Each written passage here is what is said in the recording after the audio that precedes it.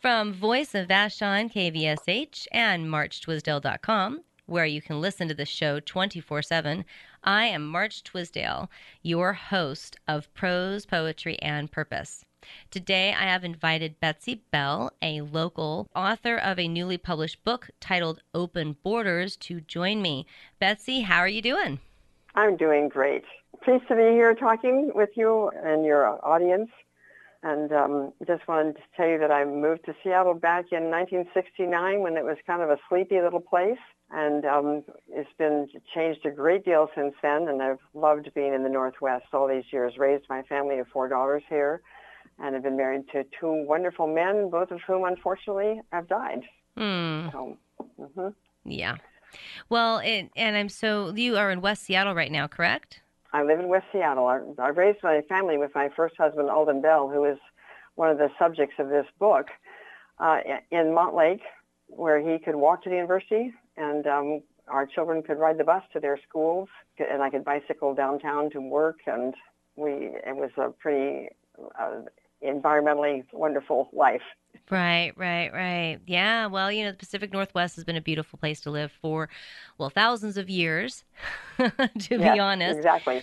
And let's see, so thank you so much for joining us. We are going to be covering a number of different things that are going to span many decades. So I'm excited to be able to talk to you and receive sort of a first-person perspective on some really hugely important aspects of everything from what's going on in America to literally geopolitical type of affairs. So why don't we go ahead and start off with a quick introduction to your book, just sort of give our listeners a sense of what the book is about. Well, Open Borders is a personal story of love, loss, and anti-war activism, and it grew out of the rather sudden realization in 1981 or so that Seattle was the primary target of incoming nuclear missiles should a nuclear war start. Because we experienced in Seattle the arrival of the first nuclear submarine. We now have enough firepower in Bremerton to probably destroy the whole planet. And that first submarine came into town, and it was really clear that the possibility of a nuclear war between the United States and the Soviet Union, which was this massive joining together of a lot of countries in Central Asia and Russia itself into a union of Soviet republics. And the head of that was Khrushchev, and he was having a saber-rattling dialogue with the United States presidents, Carter, and before him, I'm sure people remember from their history books about the Bay of Pigs and the nuclear threat that Kennedy managed to deflect. And so we were pretty remote in Seattle from all of that. It all seemed to be happening on the East Coast, and nobody was very worried about it here. But then when this nuclear Trident submarine base came into the Hood Canal and stationed itself over there near Bremerton, people started to freak out. And if you can picture your elementary school children practicing duck and cover and getting under their desks or lining up in the hall of the school and putting their heads next to their lockers and their feet in the center and waiting until the all clear was sounded, people were building fallout shelters in their backyards. There were magazine descriptions and plans. You could get from the government a plan on how to build a fallout shelter that was supposed to protect you from a nuclear warhead coming into your area. Right. This was pretty really happening. Frightening times. It's a really good point you bring up, that it was a very real threat in the minds and hearts of tens of millions of people who lived in this country and other countries. And I think many people, what would you say, probably about, I would say like everyone under the age of 50 has very few true personal memories. I'm right on the edge of that. And I grew up with this vague awareness. And I remember a couple, their books were really popular about, kids surviving, a bomb that hits LA and how do they survive. I mean, that was sort of like something I read a few books about. But then when the wall came down, a lot of the tension just sort of petered out. Exactly. So, Exactly. yeah. So now in your story overview, you mentioned earlier, you mentioned Bremerton. What you were saying, I'm not sure was completely clear, is that the first submarine arrived then, but currently at this moment, and many people may not realize this, we have a vast arsenal of nuclear weaponry located in Bremerton. Yes, we And have so, eight nuclear submarines. Each one carries enough firepower to destroy many, many cities and kill many people. right. And they're sitting right over there in Bremerton, ready at all times to And go. something that needs to be protected should anyone try to attack or take advantage of those weapons. Yes. So back in the 80s, when people in Seattle realized this threat and why we are ground zero, we are a target. We are a target for military invasion by nuclear weapons. Mm-hmm. And this was a terrifying thing. People were having nightmares. They were having, the children were coming home and talking to their parents about how scary this was. There's a whole collection of children's art that a child psychologist, pulled together from this period, which indicates just how frightened children were of Mm-hmm. this whole possibility. You guys decided to embark on a trip to Tashkent, and I'm curious. I'd like to go back a little bit. It is stated that Tashkent, which is in Uzbekistan, is Seattle's sister city. Do you know how we came to have that relationship of sister cities with Tashkent? I do. It's a fascinating story. It actually started in 1973. Mayor Ullman was approached by Alaska Airlines, and the mayor of Tashkent was invited to come to the United States, and it was really a commercial effort. The idea was that there were sister city pairings beginning to develop around the world, and Alaska wanted to open some air routes into Central Asia. And they said, well, why don't we just have a sister city? And how about Tashkent in Uzbekistan? And of course, that has nothing to do with the United States or with Seattle. In the Pacific Northwest, it's a landlocked state, a province of the Soviet Union back then. There's nothing to compare it to us at all. But you know what? It came together.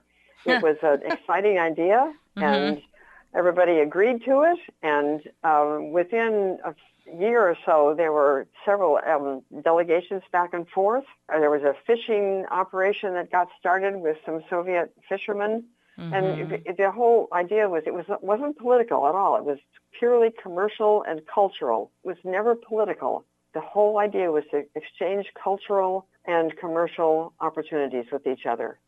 So I'm a little curious that the USSR as an entity that is sort of in the middle of, as you said, saber rattling, threat mongering with the saber rattling, threat mongering leaders of the United States of America. I'm surprised that they would even entertain the idea of allowing commercial and casual citizenry to form a relationship with a city within their borders. Do you know anything about sort of the backstory of why the USSR allowed this to happen? No, I really don't. Seattle was far away from Washington, D.C., and Uzbekistan far away from Moscow. Remember, we're in a time when there's no computers. There's no cell phones. There's no social media. To get a phone call over to Tashkent was a major operation. Right. Email was just beginning. By 1986, they had email. That we were able to establish some email connections, internet connections. Yeah. But we're talking about a period of time when we were so off the radar as far as Washington, D.C. was concerned. And Dwight D. Eisenhower is the president who established the sister city arrangements. He felt that was the way to ensure the peace after the Second World War, was to get cities around the world to become paired and get to know each other and do cultural exchanges with each other. Right. So there's already tacit federal support for it on our end. And okay. If there was every Yeah. president of the United States becomes the head of the International Sister City Organization. Oh, lovely. It's a de facto position that they hold. Well, let's hope that things are going okay with them right now. Okay. So. No, it was in August of 1971 that Tashkent, Irkutsk, and Sochi visited Seattle as a promotional tour by Alaska Airlines. Mm-hmm. And it was at a dinner with Mayor Ullman that the sister city affiliation was suggested and then was established a year later. Okay, so it's a non-political situation, and yet under the umbrella of politics comes the concept of advocating for peace. And so you and a group of other people came up with a plan to deliver peace letters to people in Tashkent. Is what it says happens in section 1 of the book. Well, let me go back and explain a little bit to the reader, to the listener about this. Because what happened, the sequence of events is that once we realized in Seattle that we were a target, a group of people gathered together in a living room up on Capitol Hill in Kay Bullett's home. Her family owned the King television station, and where she was one of the leading women in the city for many, many years. At this meeting, we had the International YMCA representative, we had labor, we had business representative, people from the university, and my husband was there, Alden Bell, and they together, after several meetings, decided that we as citizens in Seattle need to take a look at what are the possibilities of nuclear war. They organized, I shouldn't say we, I was a bystander at this point. They organized a citizen engagement events, a week long of them, with lectures downtown and at the university, noon and night. And it was called Target Seattle, Preventing Nuclear War. The idea was to look at every possible way of preventing nuclear war. Now, our government wanted peace through strength. That was Reagan's strategy. Have a strong military, have a big armament, and keep people subdued around the world out of fear of our potential firepower. Right. There was the freeze campaign, the nuclear freeze campaign. There was the Mennonites had the idea of unilateral disarmament. We'll get rid of all ours and hope the rest of the world will get rid of theirs. So we had speakers on every single topic, and the primary organizers of all this were the Physicians for Social Responsibility. I love that group. Yes, and Helen Caldecott, an Australian pediatrician, a very charismatic speaker, was on the circuit around the world describing how damaged the human body would be if it was in the range of a nuclear fallout. In graphic details. She said, our work as physicians is to prevent harm. Potential nuclear war is the greatest harm that human bodies and the planet could sustain. So that was the whole thing. Now, it's as part of this educational event that stretched out over a week, 3 women wrote a letter, a kind of a love letter, to the Soviet Union, to people in the Soviet Union. And then they decided that we should send this to Tashkent. In fact, this letter at the bottom says, if you sign this letter, we'll make sure that it gets to the people in the Soviet Union and especially in Tashkent. And this letter says, the people of Seattle and Tashkent are united through the Sister City program, through our love for our cities, through the hopes we share for our children's futures. Yet if there is nuclear war, all that we value would be destroyed. We must work together to create peaceful means of resolving conflicts and take steps to reduce the danger of nuclear war. Now, we circulated this letter in schools and churches and every venue that Target Seattle educational events put on. By the time the final King Dome, some of you don't know there was a King Dome here in Seattle. It was a large coverage sports arena. Well, most of us know that, I think. Yeah. And our final event, we had 20,000 people in the King Dome, and we carried these letters up and down the aisles. We collected 30,000 signatures on 3,000 pieces of paper. Wow. Now, after this whole educational event was over, the committee sat in Kay Bullitt's living room with all these pieces of paper. What would we do with them? Right. If we sent them in a box to Tashkent, they would probably be tossed in the wastebasket. Mm-hmm. Virginia McDermott, who was the co-chair with my husband, Don Bell, tried to get them with a delegation and missed the opportunity. So we sat there in the living room. We said, well, why don't we just go? We could have a tour. We could create a tour to Moscow, Tashkent, Samarkand, and Leningrad. You've got that airline sisterhood thing going on, right? Yeah, You know, you might as well actually use it. Sure, of course. Right. So let's go. And it was kind of a lark. You know, who knows what we could do? So we didn't think of ourselves as peace emissaries. We had this letter to deliver. We promised every single person who signed it that it would get in the hands of somebody in the Soviet Union. Mm-hmm. So Right. everybody paid their money, the holiday travel, which is no longer in existence. They arranged a tour for us. We took our own translator, a young woman from the Jackson School at the University of Washington, who was my husband's translator throughout the whole thing. Of course, they provided a translator, and they also had a KGB agent with us when we got to Moscow. First part of the book describes this whole decision-making process, making our flight arrangements, getting on the airplane, getting to Moscow, and seeing the head of the Soviet Peace Committee and showing him the letter. And then when the second part, we get to Tashkent, and we actually pass the letter out in a public market to people on the street. And March, you would not believe what happened. Yeah. Because the letter was written both in Russian and in English. Right. They started to read it. Their faces, first of all, it's against the law to distribute literature on the street in the Soviet Union. But we didn't ask permission. We just started passing out the letters. And you were currently in the city of Tashkent. We're in the city of Tashkent. Okay, we're in the big public market, and so there's vendors everywhere, people shopping everywhere. And it's against the law at that time in the USSR for anyone, including citizens of the USSR and the territories or whatever they were called, to actually print words on paper and hand them out in public places. Yes. Okay. Against the law. Got it. Yeah. So the people came, they stood and read the letter, then they'd get their friends to come over, then they'd get more people to come over. One little boy came up on his bicycle, got the letter, took it off, came back with 3 more kids on their bicycles. Some children came with sweets and said, I'll give you a sweet. And of course, they didn't speak any English, and we didn't speak any Russian. We had several Russian-speaking people with us. Right. It was just like this love fest. Yeah.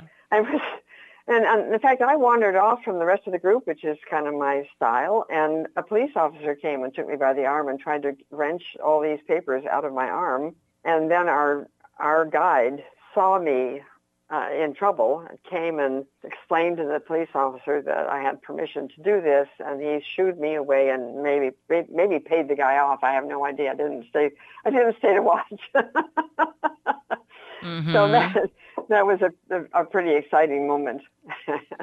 Right. Yeah. In the story overview, you say that you and your husband had a disagreement about carrying 2 clandestine letters to Russian Jews. And that sounds like it may or may not have been different from the other letters, or what's the deal with that? Okay, the petitions, the peace letters were open and everyone had them in their suitcases. So when we went through customs at the border in Moscow, they were all visible and everyone had a packet in their suitcase. These other 2 letters were brought to us by a Jewish person in Seattle. I'll just explain a little bit about refuseniks. Refuseniks was the name given to Soviet Jews who wanted exit visas so they could go to Israel. And once they applied for an exit visa, they were not released to go to Israel. They were held as pawns in this battle of words between the Kremlin and the White House. The Soviet government wanted the most favored nation trade treaty with the United States, and we weren't going to give it to them unless they let these Soviet Jews with exit visas leave the country and go to Israel. So they became pawns in an international struggle between the two heavy hitters, the two nations. The Jewish communities around the United States were trying to get messages of hope and reassurance that we were doing everything we could to help them. But the Soviets, if they found these letters on your person as a traveler, you could get told to leave the country immediately. Mm-hmm. So it was a big risk to accept these letters. And the opening scene of the book is a discussion between my husband and me where he has been sitting with these letters and not telling me, and at the last minute saying, I don't know whether we should take them or not. I said, we have to take them. It's really important to me to do this. So we carried these with us all the way until Leningrad before we take them out and put them in envelopes and mail them. And they're tucked mm-hmm. inside a film canister and carried by our young photographer mm-hmm. who is traveling with us. So the refuseniks were not like locked up or anything. They just weren't given their exit visas, and they'd been identified so that the Soviet Union could use them as leverage, basically. Right. So no, they didn't want to give us visas. Who didn't? Our State Department. But we said we're just going as tourists. No other reason. We're going as tourists, and so they couldn't stop us, really. Right. But just imagine, I want everyone out there who's listening right now to just imagine that you want to go to the next state over. You want to go visit your family in Southern California, and for 30 years, you can't visit them and they can't visit you. Or, right. Just you can't leave. You're stuck in Washington State. You're going to be here. You can't cross any of the borders, and we will shoot to kill if you try. Right. That was the authentic reality that hundreds of millions of people lived with. That's right. Yeah. That's right. Yeah. The people in East Germany, of course, that was a terrible time for them. The author's name is Betsy Bell. And if you want to learn more, you can go to her website. She's got a new one coming up, but the current website that talks all about the book is openborderswithlove.com. The book, of course, is called Open Borders. So, folks, you can check out this book, hear a story that is relevant to our local area here in the Puget Sound, very relevant. And now let's talk a little bit about another aspect of your book and your life that is also super relevant given the coming to a head of deep issues that are underlying the Me Too movement and everything that's happening right now as sort of women in this culture are saying enough is enough is enough is enough. We're just done with this. So you, in the early 70s and 80s, is when this was all sort of going on, and you and your husband had some various disagreements. And tell us a little bit about that. Well, it's, I was raised in the 50s, and I came into a marriage at age 19 with the idea that the wife is subservient to the husband. And yet I wanted a career. I wanted a career very badly, and I've got a master's degree in college and prepared myself for one and began one. And then I moved to the Northwest with him and my children because he had a job change, and I couldn't follow my career. So there's this push-pull of trying to be the best support wife and good mother, and at the same time champing at the bit to have my own thing. My own career, my own, something of my own in the world. And this gets played out in the book because after our trip, I had a chance to help create a slideshow and then take it about our experience in Uzbekistan and in Moscow and Leningrad, and take that to the East Coast and show it at the UN and in Philadelphia and in New York City, other places in New York City, and also in Washington, D.C., and talk to people about the importance of friendship across borders. So it became my thing to do. So let me check in here really quickly. So you got your master's degree early on in your marriage, and actually while you were initially having the first couple, I'm assuming, of your kids. Yes. And then when you came to the Seattle area, you already had your degree, but I'm assuming now you're hitting baby 3, baby 4. I mean, 4 kids is actually a tremendously huge full-time job. And it's a full-time job. Yeah. Absolutely. So when in that span of things, since your one child was 17 when you went to the city of Tashkent originally. At what point were you given that opportunity to sort of like go out and do this slideshow in your parenting career, so to speak? Well, I did that right after the trip, and Mm-hmm. the kids were pretty much launched by then. So the youngest was 17. Yes. Yeah. Great. Okay, so even then, at the point where the kids are pretty much off and running, it was a bit of a challenge for your husband to envision you perhaps stepping out onto the international Yeah. scene and moving forward with this project. I honestly think the struggle was mostly internal to me. Mm-hmm. I think my husband was a pretty open person. He probably would have supported me in more independence earlier on, but it was my own internal struggle. I think Mm-hmm. for women, the opportunities may come our way, but many of us have this internal notion that we can't go out and be independent. Mm-hmm. And because it's just not the right thing to do. And so I had to change my internal structures Mm-hmm. to believe I could earn good money. Mm-hmm. When I did get a career, I was actually earning more money than he was at the university, and he Mm-hmm. was fine with that. He never had any problems with my being independent. Mm-hmm. It was inside my own head where Right. the struggle played out. Well, and when the kids are younger, I can see, there's there was a period of time when my kids were young. I think they were about 3 and young baby, 4 and 1. Yes. And I started to potentially build a career for myself. I started working outside of the home, and I would be doing great, very, very good at what I do. I'm very good as a Yes. dance teacher. I was very good as a Yes. presenter and an educator in other fields. Very, very good at what I did. But I could not, in this one aspect of my life, I could not bring my children with me. And I was nursing mother as well. So, I Yes. would nurse the baby before I left. I'm like, okay, he can make it 4 hours, I'll be back. But, at 2 hours and 45 minutes in, he wakes up and Papa just wasn't enough. And it was really Right. hard on my husband when I would come home at 10:30 at night, because that's, of course, is the evening time that I'm trying to work because he's gone all day at his job, and my husband's Right. just standing there, not mad at me. Once again, not mad, No. but No. holding our infant son who's just screaming his head off and freaking out because mom isn't there. So, I mean, Yeah. that's different. That's where the woman who has the opportunity to stay home says Yes. the trade-off I isn't enough. I didn't stay home then. I taught from between babies 2 and 3, and then Mm-hmm. after that, I taught at the University of Kansas the whole time until we came to Seattle. Right. I worked, and Right. when the youngest was 6 years old, I went back to work. Mm-hmm.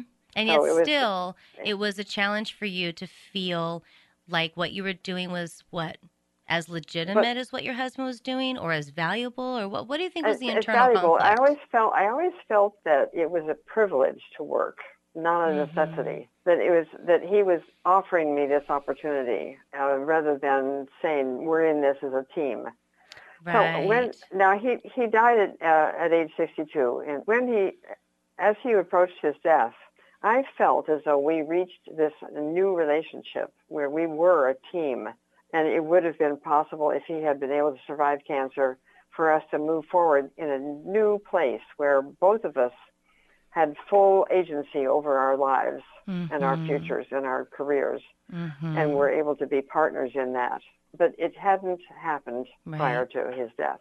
And if you don't mind me asking, what year were you born? I was born in 1937, so I'm 81 now. Right. So you're actually older than my mother. I'm very familiar. My mother was born, I think, in like 49, I think. Yeah, yeah, Something like that. And I have all of my memories of what her generation dealt with, which I think is yeah. similar to what your generation was. I don't think you Yes. guys are that far apart. And it was really fascinating to see, from my perspective as a child, being raised by a woman who had lived through as a child herself, really sort of the horrors that occurred on a regular basis to women who were deeply Yes. disenfranchised in the 40s and Yes. the 50s and the Yes. 60s. And when her stepfather just up and decided he wasn't interested anymore and he left, he took the car, he took the money with him, and just left behind, a woman with 2 kids. And there was virtually no social support structure out there Right. to help Right. out and Yeah. so I think I understand why, it makes so much sense that the original push for women's rights, and in Germany, I believe the direction they went is that they went towards demanding that the society recognize their value, and they demanded tax-based programs that would actually support women. Whereas our Yes. system seemed to go with, we're going to prove that we're as good as the guys by going out and doing what the guys do. I know, which is not really that great. It's Yeah. not really that great, yeah. Yeah, and when you grew up in my generation as a child, what you grew up with was a whole bunch of kids who were running around the streets with neither parent at home because they were all out trying to prove that they could, whatever. And so, yeah, it was really interesting watching that sort of, it's been fascinating just to watch Yes. the social ebb and flow.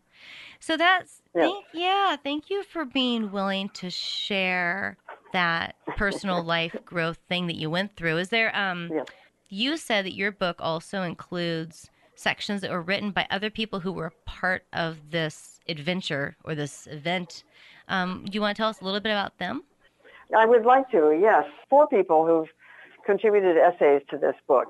There are probably many more out there, but I chose these very, very specifically for what they had to offer.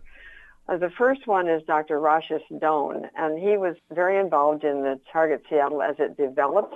He worked very hard with an organization called the Seattle Peace Park.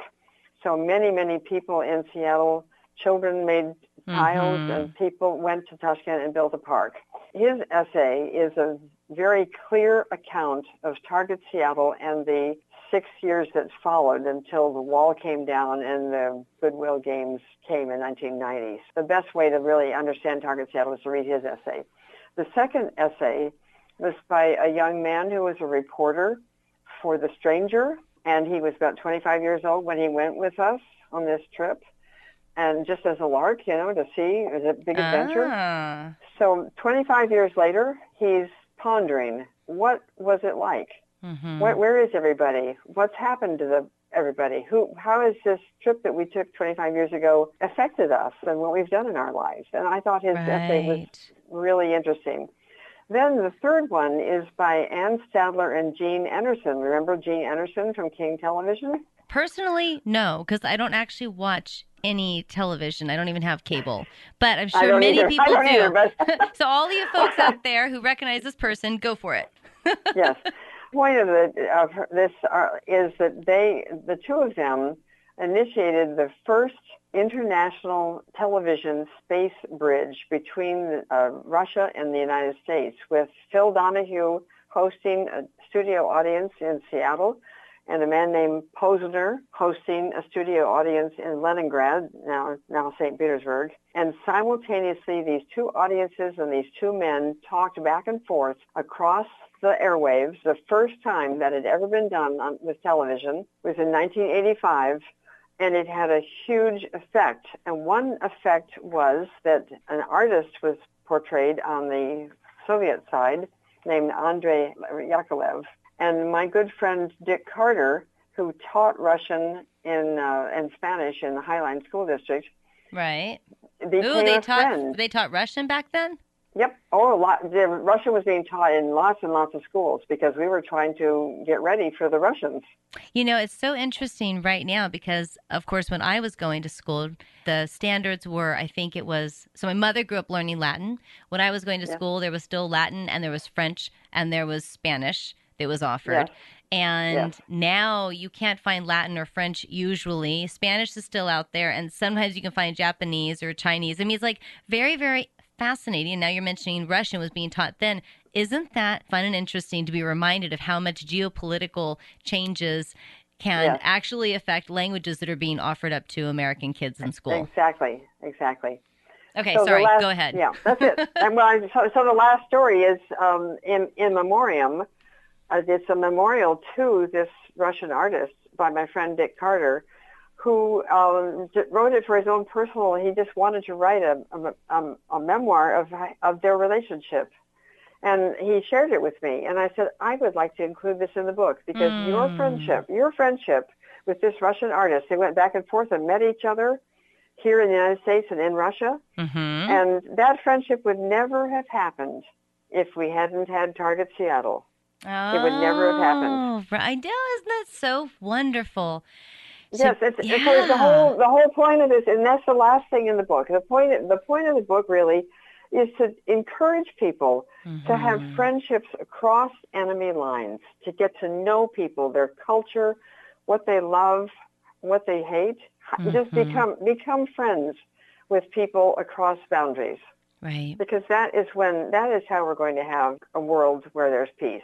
History proves abundantly, including recent history, Yes.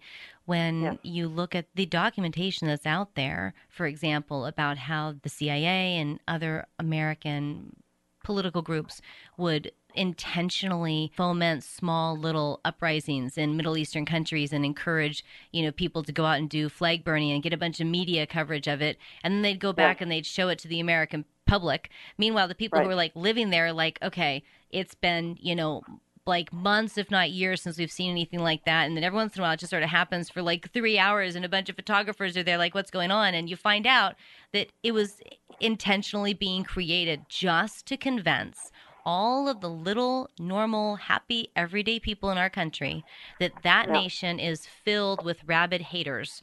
When the Right. reality is, that country is full of happy, normal, everyday people who are being told the same thing about us. Yes. Exactly. Exactly. The vice mayor of Tashkent came up to Virginia McDermott, Don's co-chair in this whole event, and said to her, "We've been waiting for you for years. We've been Aww. waiting. We're so glad you came. My husband died in the war. My sons have died in the war. My father died in the war. I don't want my grandchildren to die in a war. Thank you for coming." Yeah. Yep. Yep. Yeah. People to people. Yeah, yeah, yeah. Yeah. Exactly. And one of this brings up something interesting that you probably can reflect upon. And that is, you have definitely, even though you don't have cable and you don't watch it, No, that's um, right. right? Even though that's the case, one of the things that amazes me is that we as a people in this nation have been extremely well trained for many, many, many decades to believe that there is value in being informed. And Yes. from all of the, Leave It to Beavers and all the other ways in which Hollywood has created all this imagery of the good American family and all that stuff, you would typically see, of course, the mother dressed in a dress running around the kitchen making food. But the men in certain decades were always coming home, sitting down, whipping open a newspaper and reading that newspaper. Why? Yes. Because now they were informed, and that meant that they were going to be better members of society. And then Right. we move on to people are going to come home and immediately flip on the evening news, and they're Yes. going to put in their hour and they're going to listen to that information for the same reason. I'm now a better Right. educated human. And then you Right. have the internet, right? People are like, I'm going to go here and I'm going to watch this news or whatever. The thing that's never brought up is who curates your news, That's right. because there are thousands of things that happen every day in just the Puget Sound. And Yes. why is it that every evening, for an hour, someone decided to curate out of all that information and decided that you need to know about the 2 accidents, the house that burned down, the poor person that murdered someone, the black person who was shot? I mean, it's like it's so Yes. repetitious, the topics they Right. even choose to throw in our face, but also it's all designed to cause us not to trust our fellow people. Be Exactly. scared, be anxious, don't Yeah. trust.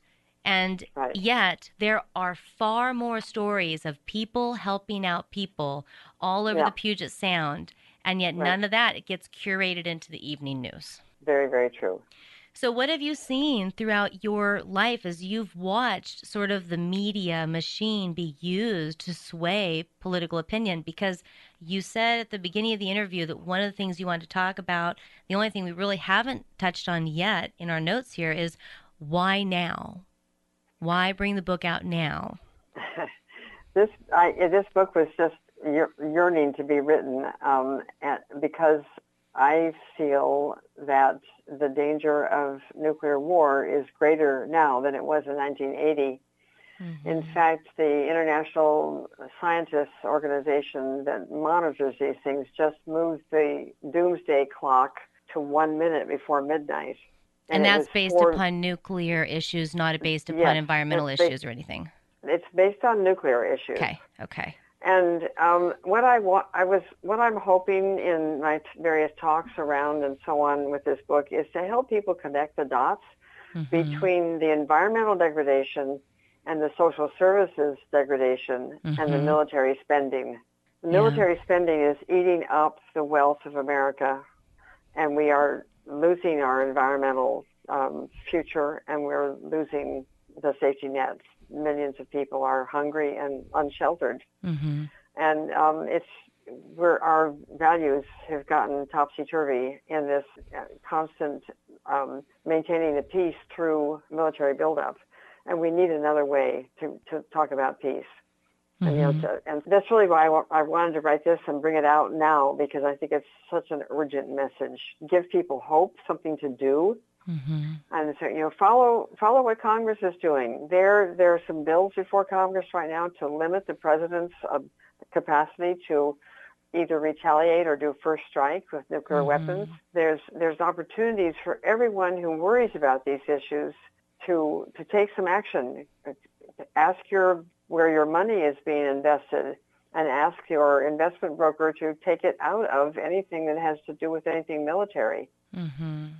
I mean, this is a huge thing. I myself am guilty of having, I have TIA-CREF as an annuity because of my husband's longevity at the university teaching, and they hold military contracts in their portfolio.